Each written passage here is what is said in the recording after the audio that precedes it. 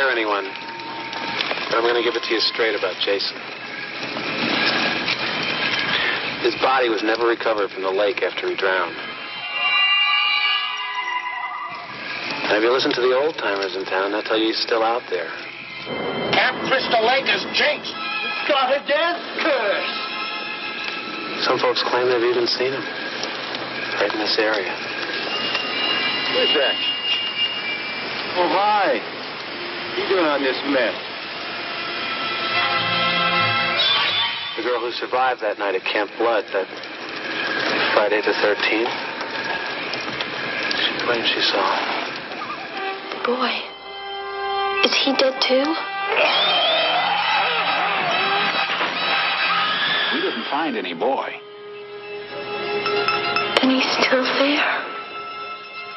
He is still there, and we are on the hunt for him. Welcome back to another installment of our Friday the 13th special series. I am Chris. I'm also Chris. And guess what? What? I am still not Chris. You motherfucker. You got me. You got me on that. I'm going to be honest. I was ready for you to say, since last week, you got a legal name change. No, I have not had Christectomy. Christectomy. Christectomy? I don't know. Christectomy? Yeah. No, that just sounds like a venereal disease. Yeah. No. Yeah, so over there, we have Commander Scott, who, if we had it our way, he'd be wearing his balls for earrings. See, I'm doing in-movie references in this one again. Over there, we got Maggot Head Koron. Oh. Yeah, I know. And I, Captain Chris, I'm over here. My mother does not own a sewing machine. So... Wait, he's balls for earrings, Yeah. I'm Maggot Head, and you doesn't own a sewing machine? No, my mom doesn't own a sewing machine. That's the way You it goes. limp dick motherfucker. That's how it is. Oh, wait, I'm sorry. Wherever the red dot goes, I bang. I'm Captain Chris. Is that better? I'll allow it. That one might be I'll better. allow it. Wherever the red dot goes, I bang. Today, of course, we are talking about Friday the 13th, Part 6, Jason Lives. And this one, just to give you a little bit of background, originally was Part 5, was supposed to start a new series of films where Tommy Jarvis is the new villain. But, Yeah, I'm so excited about that. Yeah. So excited. Tommy's our killer in this one. Yeah, Right? Thank God, no. Well, if you listen to the sheriff, he thinks that that's true. But due to the obviously poor reception, and rightfully so, of A New Beginning, it was decided to bring Jason back as the antagonist. This is the first movie also where Jason is flat out supernatural. It is, it is basically known that he is undead and some kind of superhuman force that is much stronger than ever and resistant to bullets and everything else that would normally kill a regular person. It, on a budget of $3 million, has grossed almost $19.4 million. So, despite being, you ready for this, the highest critically acclaimed movie in the series since the first one, it has one of the lowest box offices because Part 5 was so trash. Just fucking how? Yeah. How is this considered one of the best? No, not that. How is this considered one of the best ones? Yeah, it is. It is widely considered one of the best, and we're going to get into why in a little bit. No, you're going to get into why. I'm going to be the voice of dissension for the next hour. So a couple things also of note on this movie. This one is the first actual Friday the 13th movie that has actual kid campers. kind of interesting that, part 1 and part 2 were also, camp counselor characters that were training for kids to arrive. These counselors apparently arrive really, really late because they're there about a day and then kids show up. So I think, if I'm not mistaken, I think this might be like the second session of camp. I think that gets mentioned in like a throwaway line. Oh yeah, okay. So they had a first session, and then now they're there for the head counselor apparently left and then came back for the second session. All I know is that apparently the chaperones on the bus literally just kicked the kids off the bus. Oh yeah, they don't. We're like, there you fucking go. Yeah. You can have them. Like, no head count, no nothing. No. Just you deal with the little booger eaters. Get out of here. And we have a colorful cast of characters that we will get into as they get picked off one by one. It also, this is one of the first that really leans hard into the meta humor and the heavy on the action, also with a lot of gunfire, a lot of car chases and some shootouts and stuff. So really leans heavily into that. But kind of a different feel from the previous Friday the 13th that we've gotten up until this point. I like the tone shift in this one. We get, I think Jason has the most screen time of any of the movies thus far in this one, and he's actually running around doing stuff, and we're not just overusing the POV suspense shot.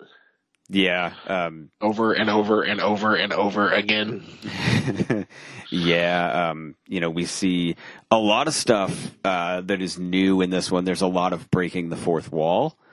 There's a lot of like Office style. People look right at the camera. The caretaker is probably the biggest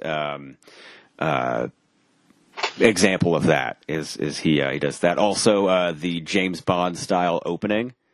Oh, what the hell is that? Literally, what the fuck is that? Gone is the big block Friday the 13th. I don't think we ever see that again in the rest of the series, and now it's just the typeface. This one is the James Bond spoof style opening that we also never see again. I kept expecting the theme song after that opening to be, Dismember. Oh, God. So there's that. I did notice, like you said, there's a lot less. There's hardly any POV shots, but there is a lot of. There's several sequences of Jason stalking, like the counselor who goes to comfort the little girl, and she's walking, and Jason's outside and is like matching her pace outside. Yeah, it's very Halloweenish. Very Halloweenish. Oh my God! And there's a couple of the camera pan pop-ups too. Yeah. She goes to tuck the little girl back into bed, and we pan down to the bed, and when she stands back up, Jason's standing there, fully lit in the window, not 6 inches from her, right next to her. Impossible. Sure hope I don't stare out this giant open window and see anyone in a hockey mask that's ready to kill me. Seriously? One of the fucking best? But I did have one of my favorite shots in the entire series is in this movie. Was it the credits when they started rolling? No. It's when Jason is standing on the side of the RV that's on fire. And it just looks... Yeah, that's a good shot. It just looks bad. I just wrote, Jason on the RV, arrow, bad, period. Ass, period. And that's it. Like, that's all I can say about it is that shot where he's just standing and the RV is on its side and, everybody inside is dead, but it's on fire. Like, that is one of the most badass shots in the entire series for me. A lot of horror references. You have, Cunningham, and you have Karloff's grocery store. So you have a lot of the other deputies from Carpenter. So you have a lot of nods to other horror greats in this one. I'm sorry. Are you negating the glaring one in the face of the girl that keeps having nightmares that's named Nancy? Yes, Nancy. Yep. So that one's good. So yeah, a lot of great nods to horror classics, and this one also contradicts. Here's an interesting thing that I want to ask you guys about, because here we have another instance where they're contradicting their own timeline and storyline. Where in part 5, which apparently we're just. I think the answer is going to be we're just pretending that Part 5 never existed. But in Part 5, the mayor is very explicit about the fact that Jason has been cremated. And we even get he pours out the ashtray and he says, "There's your Jason," and all that. And in this one, it is very obviously not true. And no one ever makes mention of the fact that he is supposedly cremated. It's just understood that, almost Nightmare on Elm Street-ish, that he's a legend, and the adults are never like, well, he was cremated, so it's impossible. Like, it's just kind of known that Jason is buried, and they know that Jason has a grave because they're like, we dug up Jason, and look over there. His grave is pulled over. Like, it's just assumed to be known that he was buried, not cremated. I'm confused.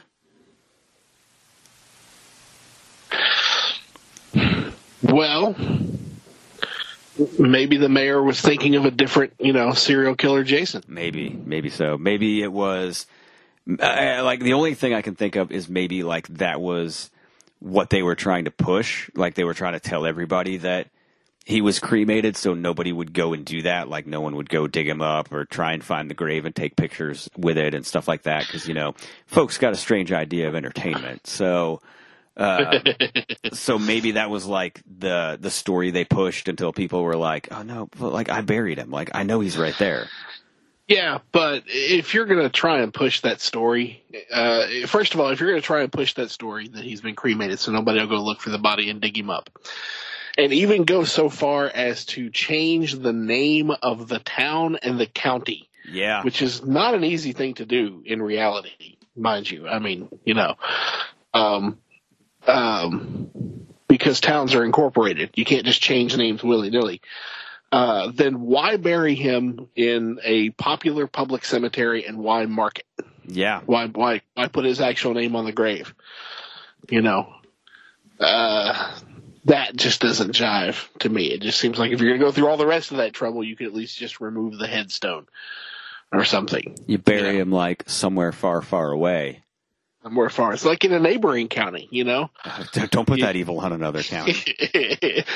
You go bury him in somebody else's cemetery. The one thing that I will say is this setting, the camp, is one of my favorites as far as like setting goes, because they actually got a legit camp, state park camp, so it looks very much like a real camp.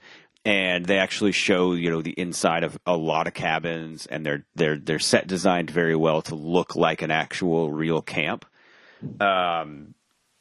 It's probably one of my favorites. At some point, it would be fun to go visit. But I love the way that camp looks. The camp looks good, and it's kind of what you said. I really appreciate the fact that we get like an interior, and we actually see campers that get left on their own far too often. Yeah, no one gives a shit and about the fact these that there are only 4 counselors, 3 of which who leave at one point. Yeah, I'm pretty sure if you pay attention, at one point the kids are all supposed to be asleep, and there is not a single counselor on site there. No, yeah, there's not. That's because the kids are asleep. They're fine. Never have children, Scott. They're Never asleep. procreate. They're okay. You know, a little bit of NyQuil. They're fine for the night. They're good. You're the kind of person who's going to have a child, and once it gets rowdy, you're going to be like, well, guess they're an outdoor kid now. We started out with an indoor-outdoor kid. Now he's just outdoor. Just outdoor. He likes it out there. What can I say? I'm trying to bring him in. He just screams and poops. So Yeah.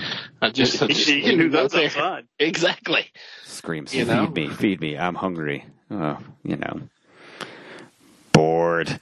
So yeah, it, I don't know, I like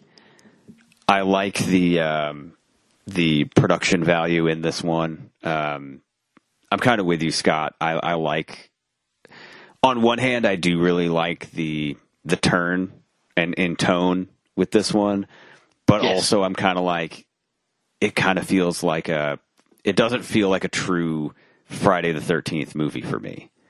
Like at the core, when I think of Friday the 13th, it checks a lot of boxes, but it doesn't check them all, which I'll get to at the very end. Yup. But as far as the actual production goes, Tom McLaughlin did a great job directing, and I think this one is like, if I want to watch a Friday the 13th movie like in the background, I would probably watch part 6, because I could check in and check out, and it would be like, odds are there'd be something entertaining or funny or whatever going on. It's a very like harmless Friday the 13th to put on in the background for me. Fun fact, you and I have gotten drunk and done that exact thing. Yep. Done that exact thing with Friday the 13th Part 6 before. Yeah, we sure have. I can tell you that this Friday the 13th, is the first one that I ever watched start to finish. I rented it and a couple other movies for a birthday party that I had. And it was, from start to finish, the first Friday the 13th I ever saw all the way through. So it does kind of have a special place for me in that regard. So I do have a little bit of fun with it. Well, this movie definitely has a tonal shift. I mean, you get a lot of humor that gets interjected into this one. The kills get a lot more creative, and I'm sure we'll talk about that when we get to that, that section of our discussion. Jason's on screen a lot more. And, you get two of my favorite characters in this entire series. They're not on screen much, only a couple of times, but I call them the Statler and Waldorf kids. Oh yeah, the one of my favorite lines where he says, "What were you going to be when you grew up?"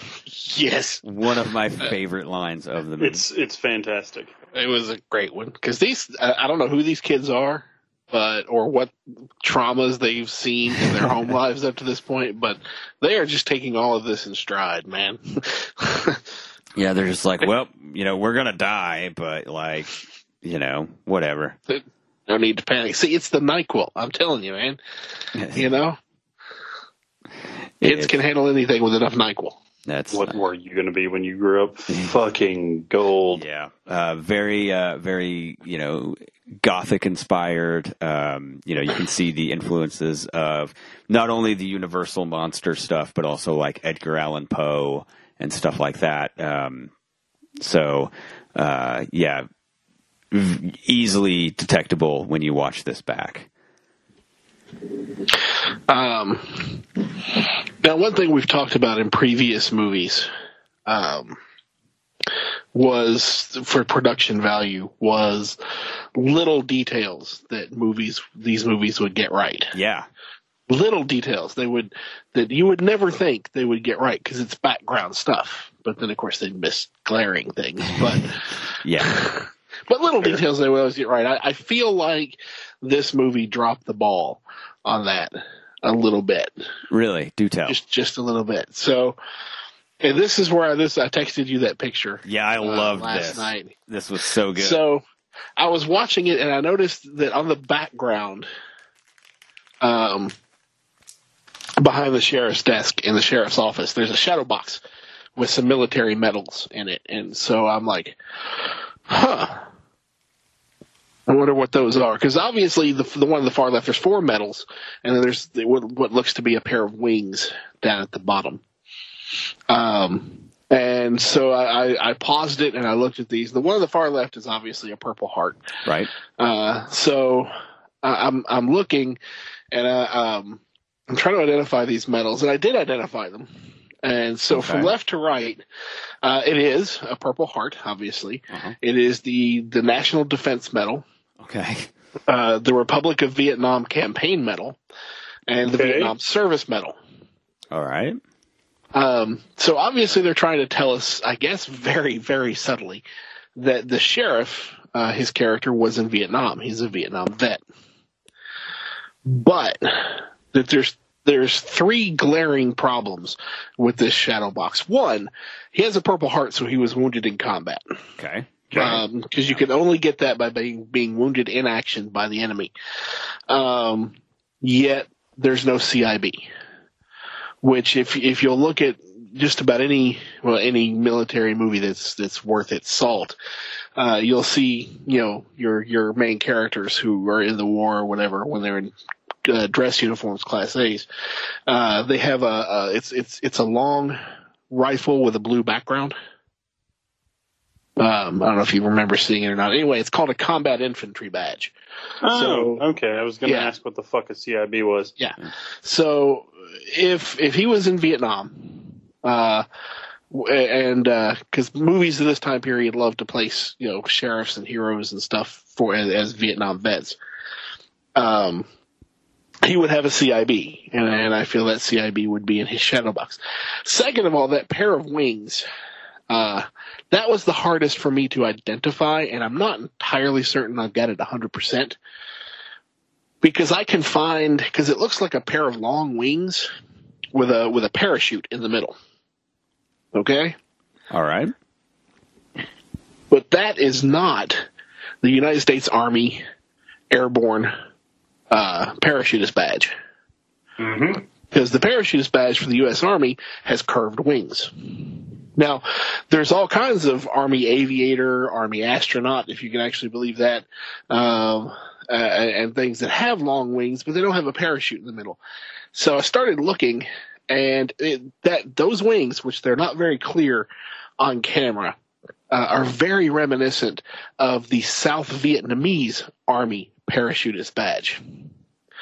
So I'm curious if whoever the set decorator or whatever, they're like, we want him to have some Vietnam medals. If they just, went out and said, I need a Vietnam paratrooper badge. And, oh, hey, there's one, not realizing it's actually for the South Vietnamese Army, not U.S. Army Vietnam era. If that makes sense. Yeah, I follow. Sort of. So, yeah. And then the last one, because I said there's 3. So there's missing CIB. There is what I believe to be wrong parachutist wings. Once again, they're very indistinguishable. They're the hardest to see. Is that the actual awards left to right, they're not in order of precedence. And I feel that a Vietnam vet, who is probably airborne, you're trying to say he's a combat Vietnam veteran in the airborne. If he's going to make a shadow box of his decorations, I feel he would put them in order of precedence. Because the Vietnam Service Medal should come before the Vietnam Campaign Medal. Yeah, that's because I shockingly, when you said that, I did a little research as well. And it says, I found that they incorrectly placed the Republic of Vietnam Campaign Medal ahead of the Vietnam Service Medal. Yep. The Purple Heart and lack of campaign stars on the National Defense Service Medal indicate that he served only one campaign in Vietnam, was injured, and was subsequently discharged. Yep. So he was injured on his first and subsequently discharged. Yeah.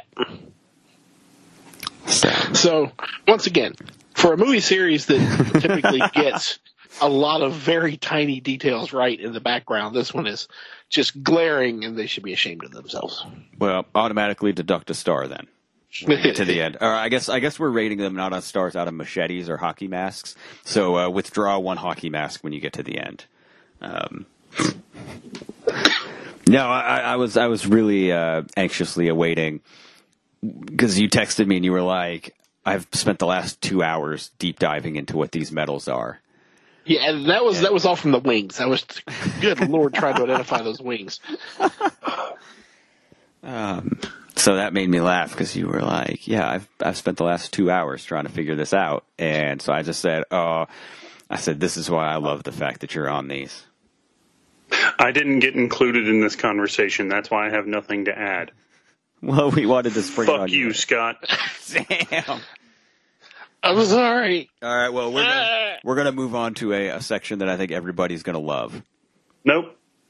I think everybody loves. I want to talk about the medals more. Okay, let's talk about the medals more. Okay. I wasn't included in the conversation. All right, Koran, go ahead. You. The medals are all yours. Go ahead. Oh, yeah. There were medals in the background, and Scott didn't tell me what they were, and I wasn't included in the fun conversation you guys just had, so Scott can go fuck himself. There wasn't a conversation. I literally texted there was him a picture. conversation. You guys just had one. I wasn't involved. Now. It's because you didn't say anything. Oh. All right, well, next we have... Ooh, baby, ooh, baby, ooh, baby, ooh, baby, ooh, baby, ooh. Probably the biggest instance of how Friday the 13th as a series has hit mainstream and pop culture, because I believe this, up until this point, Part 6 has the most licensed music out of any Friday the 13th movie so far. Not only 3 songs from Alice Cooper, but a song from a band called Felony, called I'm No Animal, which is actually a pretty fun song. But we have Hard Rock Summer, we have Teenage Frankenstein, we have, of course, He's Back, Man Behind the Mask. If you haven't seen the music video for Alice Cooper's He's Back, The Man Behind the Mask, do yourself a favor right now. Hop on your YouTube machine and type that in and just spend 3.5 minutes just watching this glorious, glorious music video. You kind of owe it to yourself, because it's pretty great. So, in all honesty, when I was watching this movie, we hit the part where Teenage Frankenstein is on. Yeah. And I actually realized that there was music playing. And I'm like, oh, shit, there's a song. And I'm like, that's kind of good. And I looked it up and everything. So I've got one song written down, and I thought, shit, I'm doing good. There's a song, and I recognized it. But apparently there was 3 songs that I completely missed. Yeah. I thought I was doing well. Damn. And just for the record, still right now, that music video not a part of the big 15-disc or 16-disc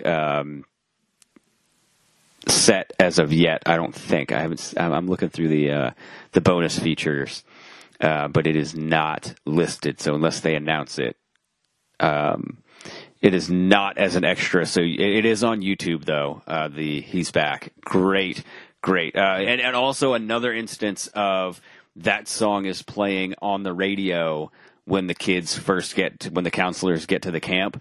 So it's another instance, like in Part 3, where in the world of Friday the 13th, Alice Cooper made a song called He's Back, The Man Behind the Mask, and it gets radio play.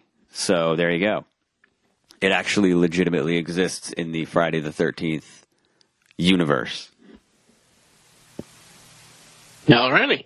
And Hard Rock Summer plays. I don't know if it's on the radio or not. If it's just overlaid when they're doing the car chase, I don't know if it's supposed to be on the radio or not. So, but I can tell you that He's Back, The Man Behind the Mask, is played on the radio as they're unpacking stuff. So much like the disco theme in Part 3 playing on the in the convenience store, Alice Cooper made it into the actual Friday the 13th meta universe. So congratulations on him. But in universe, though, he's known as Chris Gaines. Oh, So- God. Why? Why, though? Boy, Why? shut the fuck up. Why? Also, if you haven't heard the whole version of Felonies, I'm No Animal, which is where Court and what's her name are out in the RV. And she's like, it's 10 minutes long. The song is not 10 minutes long. It's like 3. But it's a fun song. Very, very 80s. But it's a good listen. Other She was ones. probably hoping. Oh, go ahead. Sorry. It was the 80s in a slasher movie. She was probably hoping it was 10 minutes long. Probably a song she'd get it to. Yeah, because they were doing it, and she said, wait till the end of the song. And he's like, cool, yeah, it's what, like another minute and a half, because it's been playing for like a minute and a half at this point. She's like, no, only 10 more minutes. And he's just like, shit. Be a fucking marathon, man? Jesus. He was probably taking notes from old Quick Draw in part 5. They went out to the woods. It was like 15 seconds, and he's like, I'm going to go wash up. Like, but To which washing up apparently just means going down to the river and Washing your face with creek water. and skipping rocks or something. I don't know what he was doing there. yeah. Otherwise, not. We have Harry Manfredini is back with another a few new score cues. It's not the same stuff as the first 4. Definitely different than part 5. So we have some familiar sounds, but familiar but different. So a bit of an interesting. The fact that he's still writing new score cues for the 6th entry into a horror series. So good on him for not just phoning it in. So, there's that. But yeah, otherwise, other than the 3 Alice Cooper songs and the Felony song, I didn't have any other music notes. That was a short one. Like I said, Teenage Frankenstein's the only song I actually became consciously aware of. As he's driving the big RV away. Yeah, and I thought I was doing well. I was like, hey, there's a song. Yeah. I'll even openly say this. I fucking hate Alice Cooper, but Teenage Frankenstein's tight. It's pretty sweet. Like it's a pretty good song. It's pretty fun if you listen to the lyrics. It's a pretty good one. So it's not bad. I like Hard Rock Summer's pretty fun when you're driving on I-65 for us, and it's you can go 80 and you can play Hard Rock Summer. It's pretty good. Of course, he's back. Man Behind the Mask is a Friday the 13th classic, so there's that.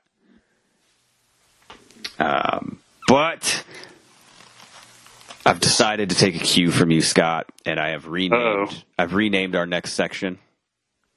Okay. Instead of gore and best kill, I have decided to rename it to special makeup effects and best kill. Okay. So it's not just about the gore; it's about the special makeup effects as well. I see. Okay. This part 6, special makeup effects by a name that is familiar. Only the second person to have credit as special makeup effects twice. The first one to do twice in a row, Martin Becker from Part 5, and also Star Trek II, April Fool's Day, Freddy's Dead, and Suburban Commando. Fuck Suburban Commando. Oh, Suburban Commando kicks ass. And fuck Hulk Hogan. Oh, Hulk Hogan kicks ass too. Does he? Does he really? I love Hulk Hogan. I can't. Does he? Do you? Yeah. Sadly, Do I you? do. Sadly, I do. You? I still got my 1986 Titan Sports Hulk Rules tank top, man. Do you? I love it. I follow him on Twitter. I'd follow him in real life if the court would let me, but here we are. I don't know, man. People might get the wrong impression about you. Yeah, Martin Becker, same as Part 5. One thing that I did notice, a lot of quick cuts and a lot of after-the-fact shots. We don't actually see a lot of full on gore. We see a lot of reaction stuff. We see a lot of like the right before, and then a quick cut, and then the right after. The right after, yeah. So yeah, not a lot of prosthetics, special makeup effects needed in this one. No, but that being said, though, going back to gore, we do get, I think, an increase in gore in the special effects in this one, or in the effects. Because, I mean, Horshack gets his heart ripped out. Yeah, freaking Horshack. Which was nice and gory. Instead of the little trickles of blood that we've gotten in past Friday the 13th, we get full-on blood splatters. Now they're splashed from off screen, or from inside the cabin or something, but lots of blood splatter. And I like some good blood splatter. An arm being ripped off. We get another head turnaround. Another head snap. The generic Saved by the Bell Lisa counselor. Yeah. But we have the added benefit of her head actually being pulled off. In this one. But I don't think that one worked as well as Tom Savini's head turnaround, the morgue guy. Oh yeah. It was nice, but it didn't work as well because you could definitely. I mean, you could tell that it's just a fake head all the way through. The gag. Whereas Savini's, you've got live actor, cut to prosthetic, then cut back to live actor to finish the turn. And I think it worked better than this one. The head crush. So the prosthetics, there was a nice spike in the head. The Rambo knife through the temple. I thought this movie had really good gore and makeup effects. They may not have been like the best ever, but based off of what we've gotten in previous movies with just, a little bit of push in and just a little bit of Halloween Express blood here and there, I thought it was a step up. I would actually agree with that. I thought it had a lot of, just to piggyback off what Scott said, a lot of decent gore effects. I know a lot of it did come off screen, but at the same time, it didn't feel, because, we all kind of grew up in the age of, when they really tried to push PG-13 horror. I don't know if Scott did. He's like 50. But Flanagan, you and I did. Yeah. Where a lot of the PG-13, or especially some of the really bad horror cuts for TV, were like nothing but reaction and very little blood. Yeah. So it was nice to actually get some of that gore going. I completely agree. Show some of it, No, I still cringe at the shard of glass to the temple, or the knife. Sorry, not the shard of glass, but the knife, the Rambo knife to the temple. Still makes me ugh. Which I was going to save this for characters, but he stabs the shit out of the temple of John Travolta's nephew. Really? 'Cause that's who that is. He's John Travolta's nephew, and he gets his temple stabbed the fuck out of. So there's that. There's a lot of really great, interesting, and creative, and even adding a little bit of humor to it, like not Lisa Turtle getting pulled out of the window and her slippers fall behind, and then she gets her head just twisted all the way around. I could not remember for the life of me how that one counselor, who's supposed to be like the one that you're like, oh, she's probably going to make it through the entire one because she's, she's the responsible mom type. And I couldn't remember how she died because I knew she died. She dies off camera. Yeah, and she gets like one of the weakest deaths. Like, it's just like, well, okay, that just happened. Like, all right, I guess. It was an impressive blood splatter, though. Yeah, there was a ton of blood from just her, so I guess there's that. Otherwise, Court and the girl he's with they each RV get, girl. Yeah, she gets the precursor to a Jason X kill. Yay! Ish. She gets the head through that was a cool effect with that great sound going through the side of the RV, and then they both burn up in the RV sideways, so they both kind of get killed again, which is great. But yeah, a lot of kills to choose for. Like this is a good one for a lot of potential favorite kills. You have Officer Handsome getting his head smushed. So yeah, there's a lot. There's a lot there. But let's go around. What do you guys have as your favorite kill in the whole movie? Now, this one did have a lot of good kills. But I have to go with, for my favorite, I have to go with the misogynistic paintballer who gets his arm ripped off and his face slammed into the tree. Yeah, the triple decapitation is another one that we didn't even talk about. Yeah, and then you get the wonderful homage to Wilson 30 years before Wilson was ever a thing. Yeah, the bloody smiley face. Yes. Yeah. Where he's out there hacking stuff. Women should be in the kitchen. And then he reaches his arm back and, oh, yeah, I forgot all about those guys. Yeah. That's a good one. I also love the dead headbands. Yes. That I feel like we all need those headbands that just say dead with an exclamation point over and over and over again. If we get them, we can go paintballing. That's true. I mean, that would kind of fit my aesthetic for how I dress anyways. Right. Start wearing those in the interview, too. Yeah. Like, I really don't know if I could be further away from my professional career and my personal life. What do you do? Oh, I'm very professional. I conduct interviews. I handle the hiring process, and I do all that kind of stuff. Oh, what do you do in your personal life? Share Limp Bizkit memes. Yeah. Get tattooed and watch pro wrestling. I hear that Limp Bizkit is beater than everybody. You motherfucker.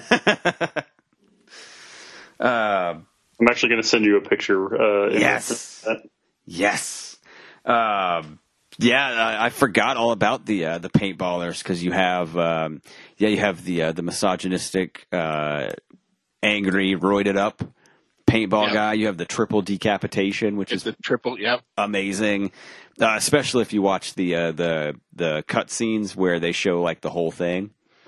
I haven't seen that yet. Because they show they have the extended clips available where the triple decapitation, you see like how they originally shot it and how it was originally submitted before it got edited, and it's pretty great. It makes the illusion look a little bit better.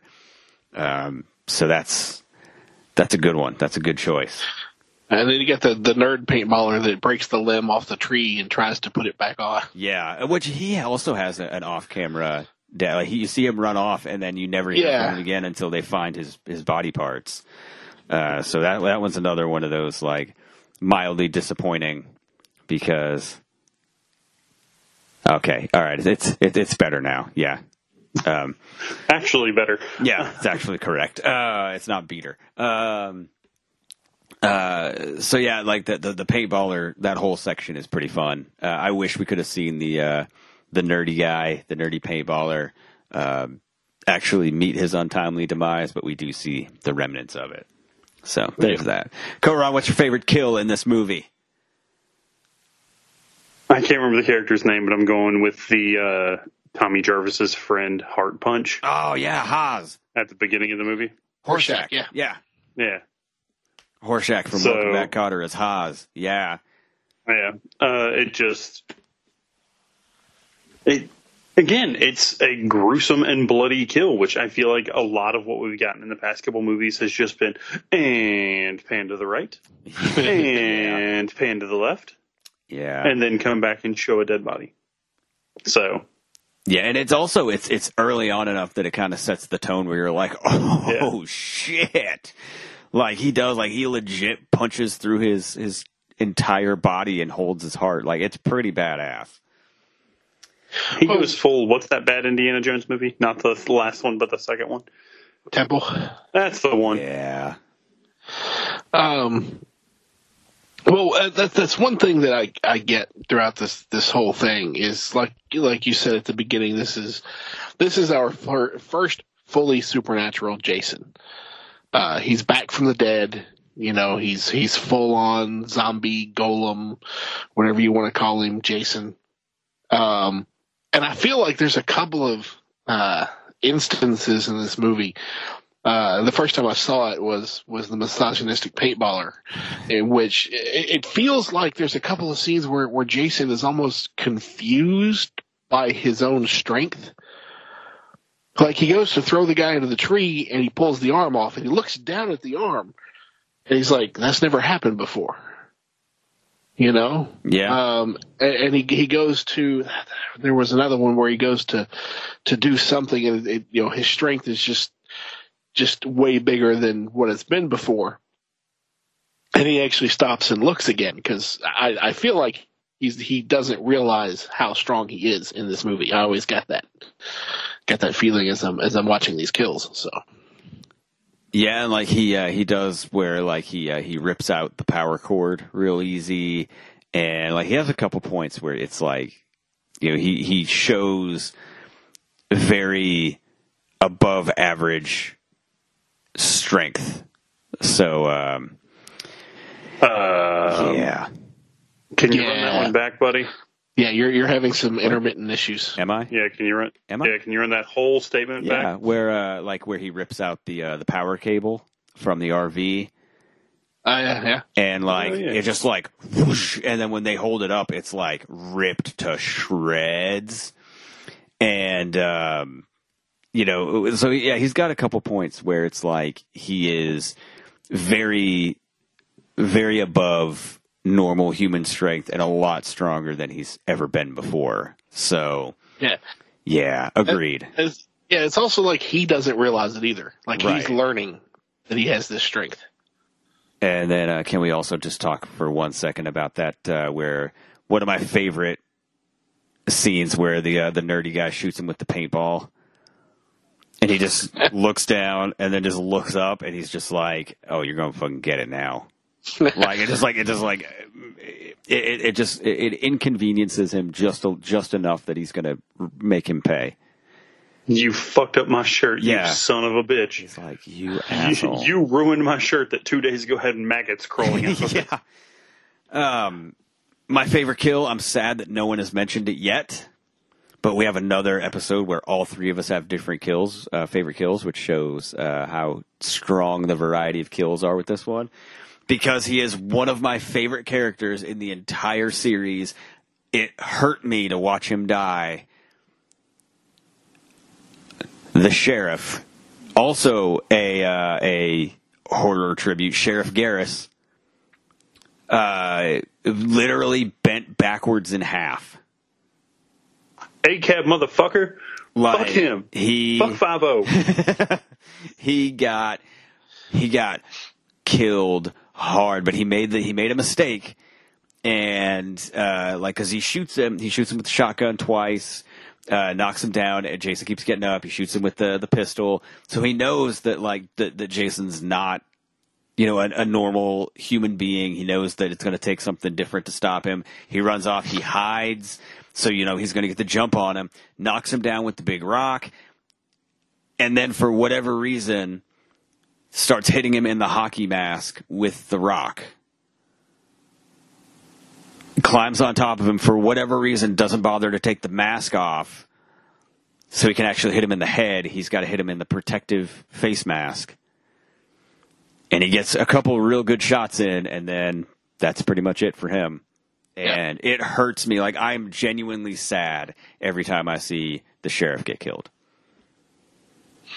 One thing I love about this sheriff when he's fighting Jason is, he's got the shotgun, and he uses the shotgun to as effective as it can be against this Jason.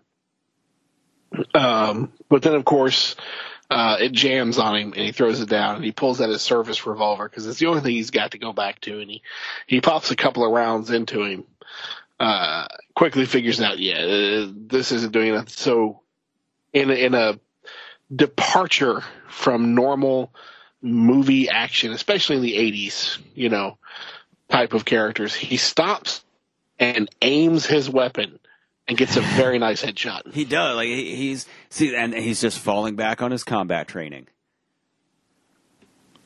Is at least that's what I'm going to say. He's falling back on his Vietnam era combat training, where he is a professional. He doesn't fuck around. This is true. And he is a great character. He has a bunch of really great lines where Tommy's like, "You got me right where you want me, Sheriff." And he says, "No, if I had you where I want you, they'd be pumping you full of formaldehyde." Like, I love it.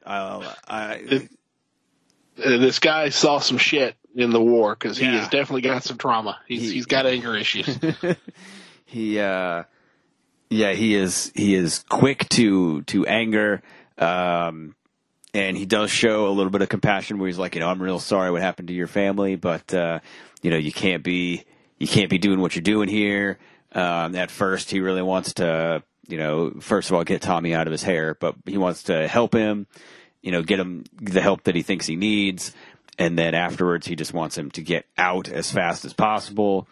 But I think at his core, he is a genuinely good guy who just wants to keep everybody safe. Yep. So I like him a lot. But he meets a very sad demise.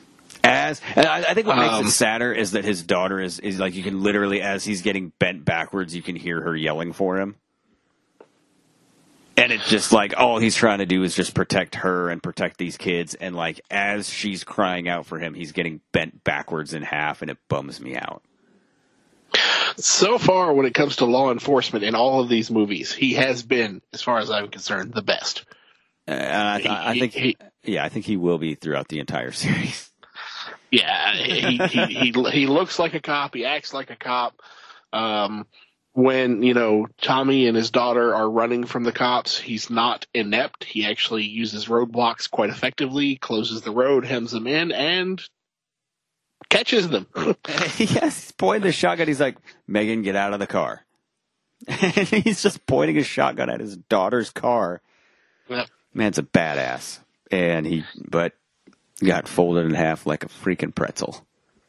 And while we're on the subject of law enforcement and weapons and stuff, my God, that 80s era Maglite D-cell laser sight. Yeah, oh my God. The deputy has. Holy shit. Wherever the red dot goes, ya bang.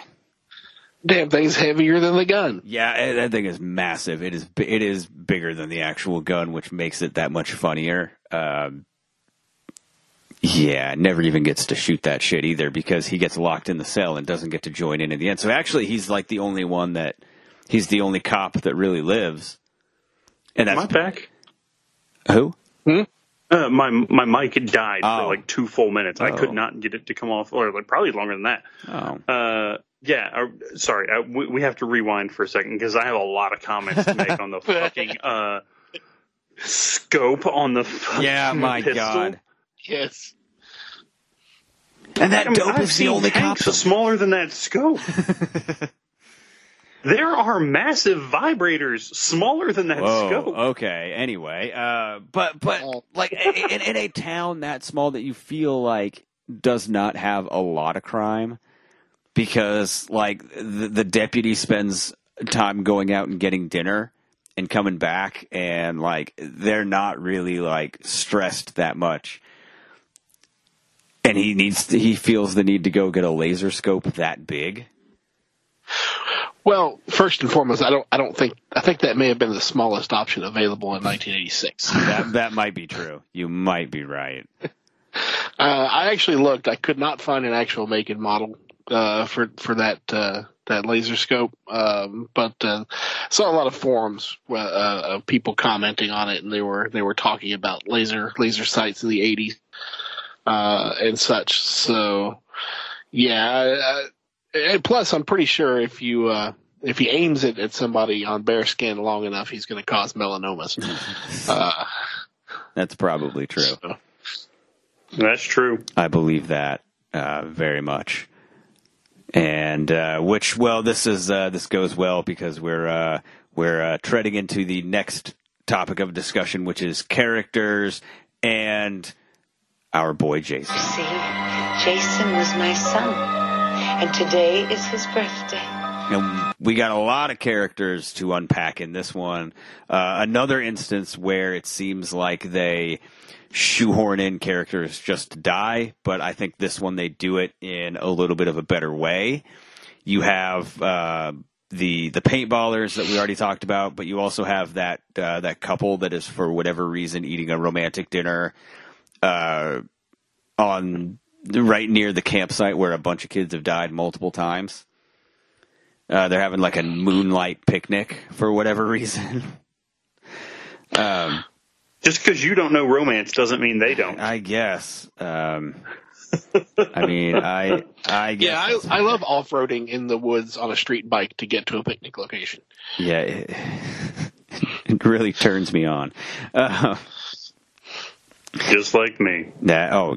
God, yes. But yeah, like I think these are done a little better than like the greasers in part 5, and like the hitchhikers that we've seen before that feel very shoehorned in. I think these characters kind of add to building the world of Camp Forest Green. How the community has tried to move on, so they've there's a paintball business now, and there's an area for picnics and stuff like that, where like they're trying to get past the horror that had been there before, and now we've got like fun activities to do. It just, everybody is there at the wrong time in this movie. Or maybe I'm reading too much into it. I don't know. No. Well, first of all, I don't think the motorcycle couple was near the camp. I felt that these shoehorned in kills was his journey back to the camp. Yeah. So he's just coming across people as he's heading back, because the cemetery caretaker was on that same back road with the motorcycle couple. Because he was killed right before they were. Right. Yeah. Although, in the original cut of the movie, he is not killed. They added that in after the fact. Just for the record. Well, once again, he's no Crazy Ralph, so. I like him. Do I want to say I like him better than Crazy Ralph? That's a bold statement, but. Crazy Ralph is the man. Don't you dare. Yeah, no. But I do love the caretaker. He is. And I mean, what do you think he is? A fart head? Yes! One of the strangest cuts in the entire movie. Yeah. But I love it. It's on the same level as the, they're looking for the dog and then it cuts to the hot dogs. Yes. Like, it's on par with that, and I don't know if that's a compliment or not. I'm not really sure which way to take it, but I'm still into it. Like, I'm not against the idea. Yeah. So, which, as far as I know, I'm putting the fart headline though. I'm making that my Ethel line of this movie, because you big dildo with my head. So yeah, I'm gonna say this is my Ethel line from this movie. I like picking an Ethel line now. Yeah, that's fair. I will go ahead and say, despite several odd cuts to the hamsters in the cage, we see that several times. There's at least 2 or 3. There is the tradition is broken, and there is there is no character. There is no character that talks to and has a conversation with an animal. An absolute another reason that Friday the 13th Part 6 is overrated and not the best one in the series. Yeah. It hurt me it hurt my heart to watch that we see these hamsters or guinea pigs or whatever they are, and they're in the little cage and they're running around, and I'm like, someone's going to just talk to them at some point. We never even acknowledge them. Especially when you got the kids there and everything, you know. It was an easy layup to hit, and they buck tradition, and they don't do it, and it's a bummer. So that's heartbreaking. But we do have Travolta's nephew, which is a pretty interesting get, who also went on to such things as Face Off with John Travolta. Is that it? Is that like the only thing he did on this? He's got a couple other Friday things. Friday 13th Part 6 and Face Off. No, he did a couple other things, but it's nothing of significance. But otherwise, this one does have a couple of really fun characters. I like Officer Handsome. Who, as everybody, like, they get to the camp and the sheriff's like, all right, we got a mass murderer out here, look out for all these people. And he's like checking his hair in the mirror or in the window of the car. Like, he's just so full of himself that he only cares about how his hair looks. Hold on. I feel personally attacked by that statement. Oh, I should have called you our own Officer Handsome. Shit. Yeah, I was going to say, I feel legitimately attacked about the statement about someone who only cares about their hair as the way they look. Because they're like, all right, we're going to go this way, you guys go this way. And he's like running his fingers through his hair and like checking his mustache. And the guy's like, come on, let's go. And he's like, oh, yeah, cool. Fuck you, man. However, I literally, like, as soon as I finished that statement, I literally was like, all right, how's the mustache do right now? And, like, ran my fingers over it. I will say, though, the cops in this movie have nerves of steel because even Officer Handsome, who's got his gun out and he's like, come on out of there, and he's expecting to see somebody like, the little girl comes out, he doesn't even, like, flinch like he's going to shoot her. Like, everybody is calm, cool, and collected, which is different than a lot of these other movies. Like, they're ready. They got nerves of steel, which I appreciate. So when you call him Officer Handsome, I call him something completely different. Oh, no. Mustachio. Well, no. I call him the As the World Turns deputy. Because when I'm watching this, the first time he appears on screen, I'm like, I know him. Where do I know him from? And it took me a couple of minutes of researching it. So just after appearing in this movie, like later this year, or 1986, he gets the role of Duncan McKechnie on As the World Turns. For the next 20 years, he plays that character, 1986 to 2000 something. Wow. Good on him. Good on him. Well, and when I was growing up, my mom watched As the World Turns religiously. Like, it came on at 2:00 every afternoon, and in the summer, I had to make sure that if I was watching a movie, I had the VCR stopped and her tape back in and everything set to record at 2:00. Because if I was watching something and forgot to record her show when she got home, she was just not happy for the rest of the day. Beat you or something? Like... It wasn't that bad. Okay, good. I was going to say. But she wasn't happy. But yeah, I was watching. I'm like, I know him. So so I called him. Once I figured it out, he became to me the As the World Turns deputy. I like it. I'm a fan of that. And I would be remiss if I didn't mention the great acting ability of Tom Matthews as Tommy Jarvis.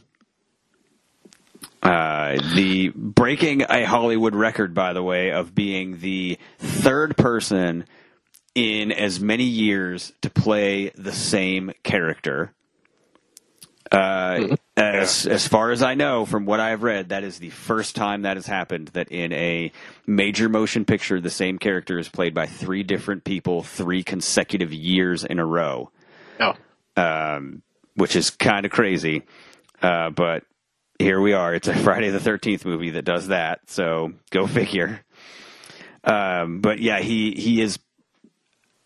I think he does a much better job than John Shepard in the last movie. I think he brings a bit of like common man, like approachability, like kind of the way that Corey Feldman played Tommy in part 4.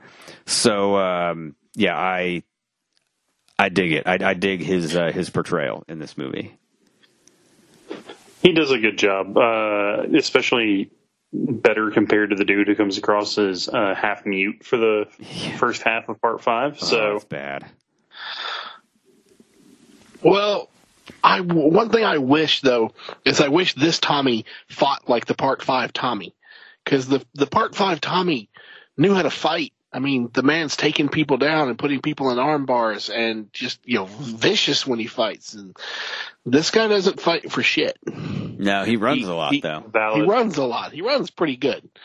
But, yeah, I just don't see, the deputies being able to restrain the part 5 Tommy very well. So he definitely lost some hand-to-hand combat skills going into it. That is a good point.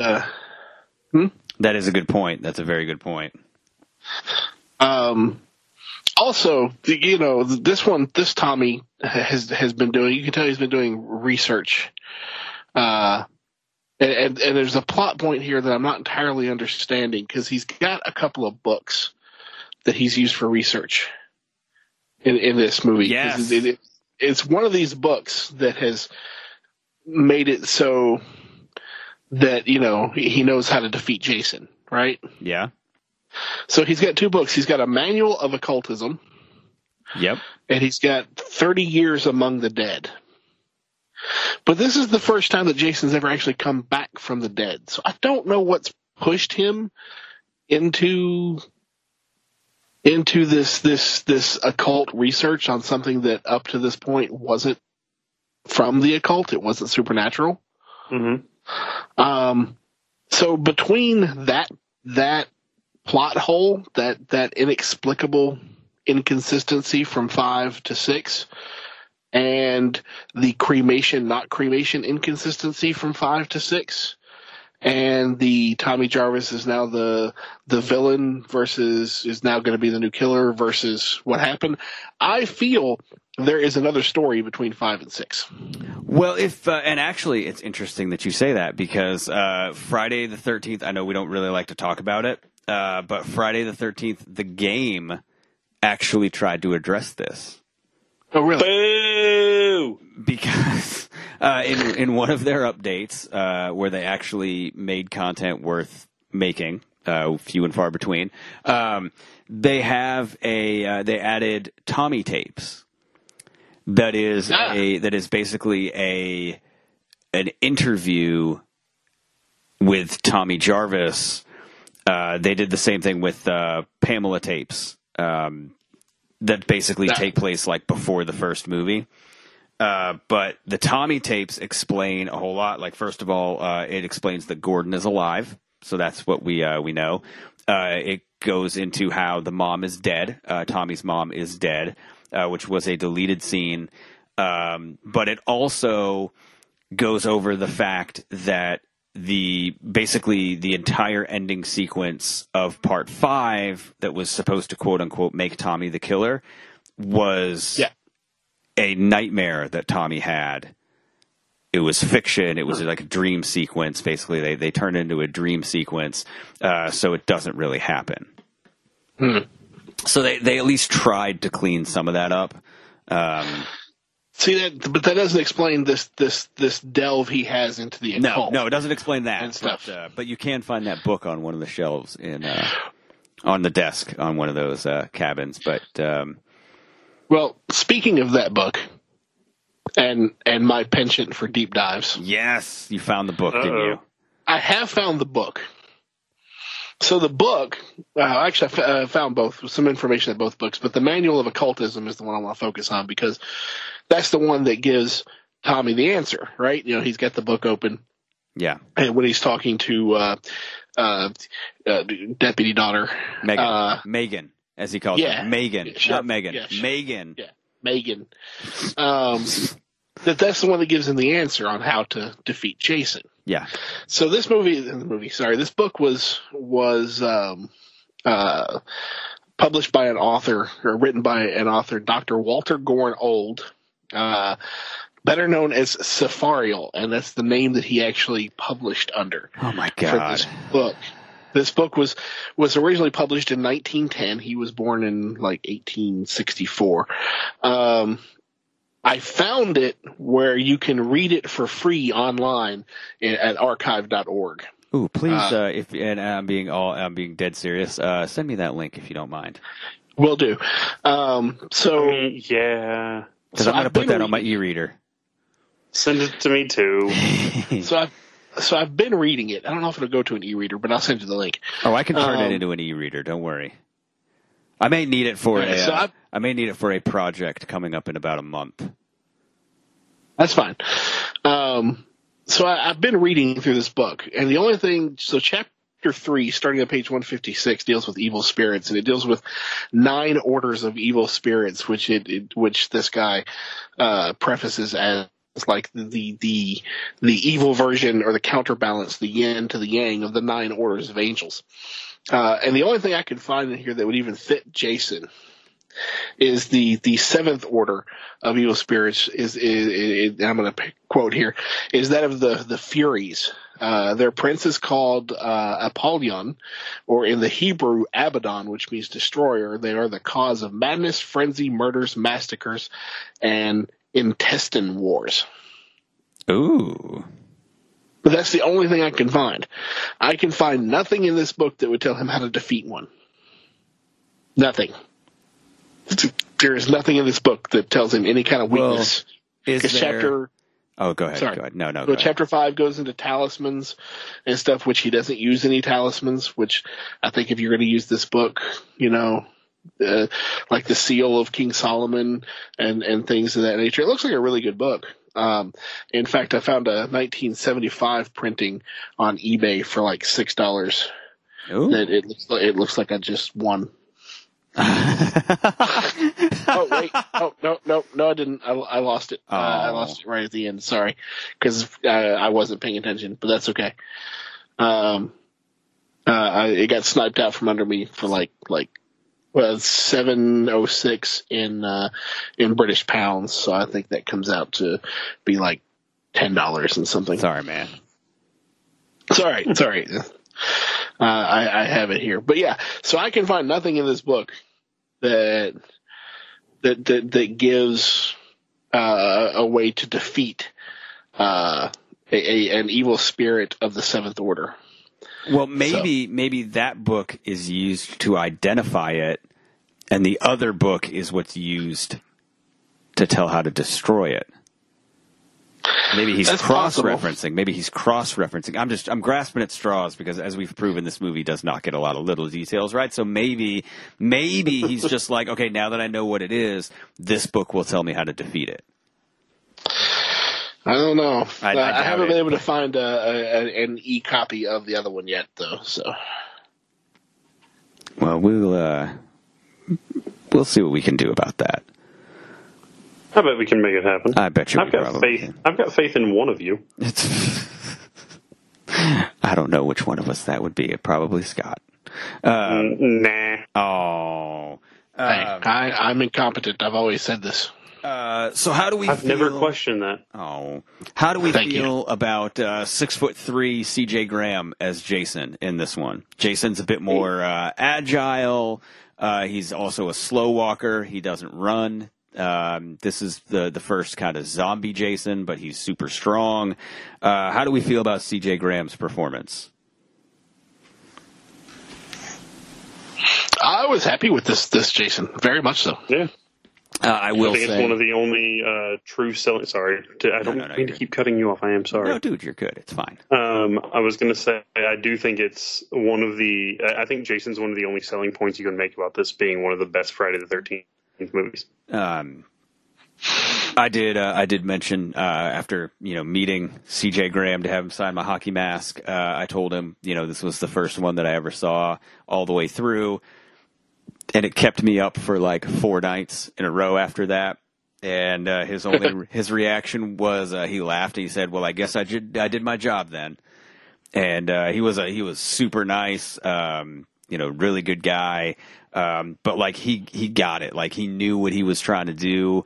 Like he really got the vision of Jason. I wish that they would have let him do at least one more, because I think he did a really, really good job. There was not a lot.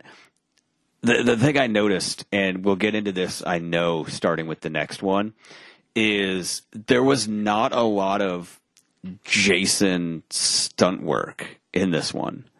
Like the biggest stunt that he had was the getting shot by the shotgun and falling down, and then the water stuff. But like beyond that, I mean, he comes through a door at one point, but like there's not a lot of stunt work, Yeah, he's very straightforward. Just kind of walking and standing a lot.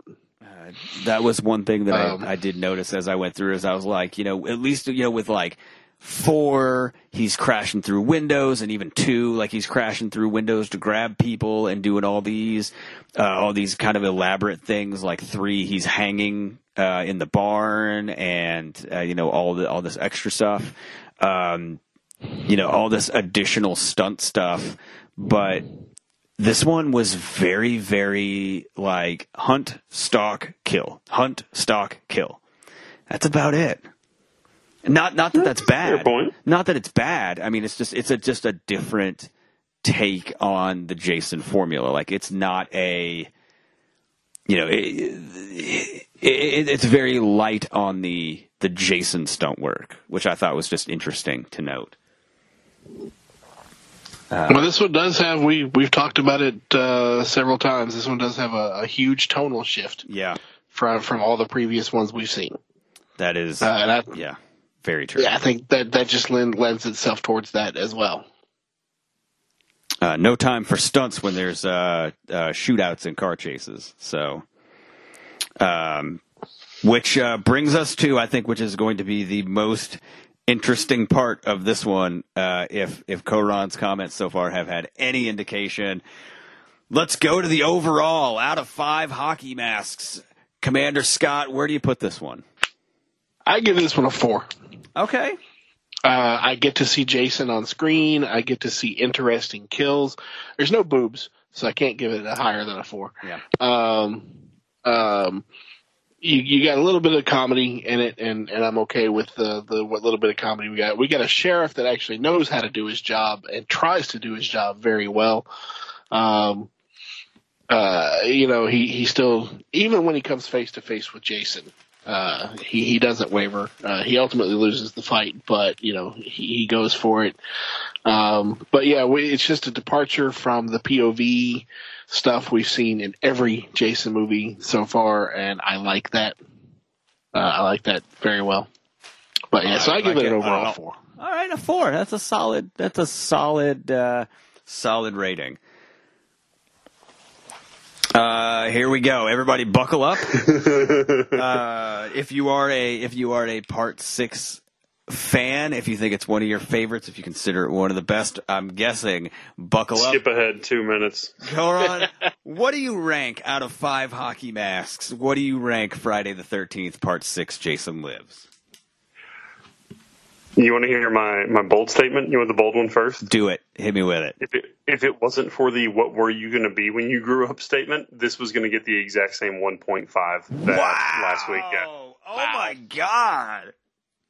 I think this movie is severely overrated. I think it suffers from a lot of popularity rating. I genuinely think the reason a lot of people think Friday the 13th Part 6 is the best one, quote unquote, is the fact that everyone else does. I don't know where it started that this movie was fantastic. I don't know where it started that this movie was great. It is an 80s slasher by the numbers, and that is it. 2. Dang, a 2. Okay. Wow. Fuck this movie. Wow. And fuck you if it's your favorite.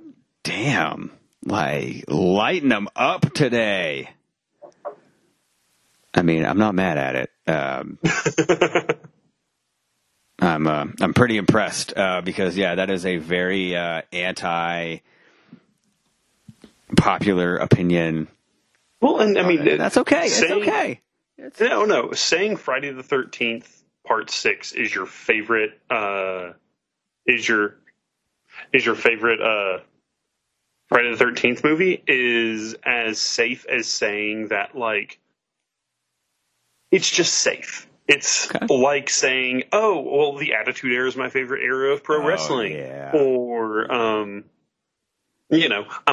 this is no shot at you. My brother has legitimately just followed him his entire career. Oh, I'm a Tom Brady fan. Or I'm a huge LeBron fan. It's a safe bet because that, well, actually, it's unfair to say that about Brady or James because they actually have talent and are good. Jesus. But it's hopping on the bandwagon. Yeah, no, it's bandwagon hopping. Well, yeah. it's betting on when you say safe, you're right, because a lot of people really like it, and a lot of people, no one's going to call you out and be like, oh my God, why would you like that one? Like if you said A New Beginning was your favorite Friday the 13th movie of all time, that people would be like, what's wrong with you? Like why? And you'd have to also sorry, keep going. No, you'd have to be on the defensive. But if you say, oh yeah, man, Jason Lives is my favorite Friday the 13th, people would be like, oh yeah, man, that one's awesome. And you get your opinion validated. I get it. I get what you're saying. Yeah. I get it. 2. Man. For me, it's a very mixed bag. Part 6, there are things I really, really like about it. There are things that I really, really don't. I like some of there's a lot of quotes. I find this one to be about as quotable. This one has been the most quotable movie for me so far, where there are a lot of quotes that I will take with me and that I still use. There are a lot of characters that I like. I love the sheriff. I like Tom Matthews as Tommy Jarvis in this one. There's a lot to like. That being said, I have a checklist about what I think a Friday the 13th movie is and should be. Like Scott said, it is extremely light. And when I say extremely light, I mean there is no nudity whatsoever. Which I believe this one is the first one up until this point to be that way. And I think it's also the last one in the series to be that way. When we get to Jason X, we'll break down if that's a true statement or not. But it's very light on that. It does have gore and brutality, but it's also not presented all the time in a scary way. It often gives you a bunch of laughs. Like there's a lot more comedy in this one and action in this one than any other Friday the 13th. And so it is a very, it has a sizable tonal shift to it. So with all of that being considered, I have to give this one a 3 out of 5. Which averages us out to a straight 3 on this one. Yeah. For reference, twice as good as Part 5, equal in mine on my ratings of Part 3. I gave Part 3 a 3 also, so according to my ratings, I have 3 and 6 on the same level. I guarantee you I will not have 9 on the same level, but 3 and 6. I'm about to piss off a lot of people when we get to the end of this. God, oh no. So I think unless anybody has any other miscellaneous notes that we didn't get to, by all means, if you had anything else written down, feel free. But I have come to the end of my notes. We're all the way to the end of our episode. I think so. Cool. So with that, if you're enjoying the series, give our episodes a like, give them a share to someone that you think might enjoy them. Visit our Patreon, patreon.com/FWB podcast, to help support us and do more episodes like this. We've got a couple more surprises. We are now officially, you guys, halfway through with the series.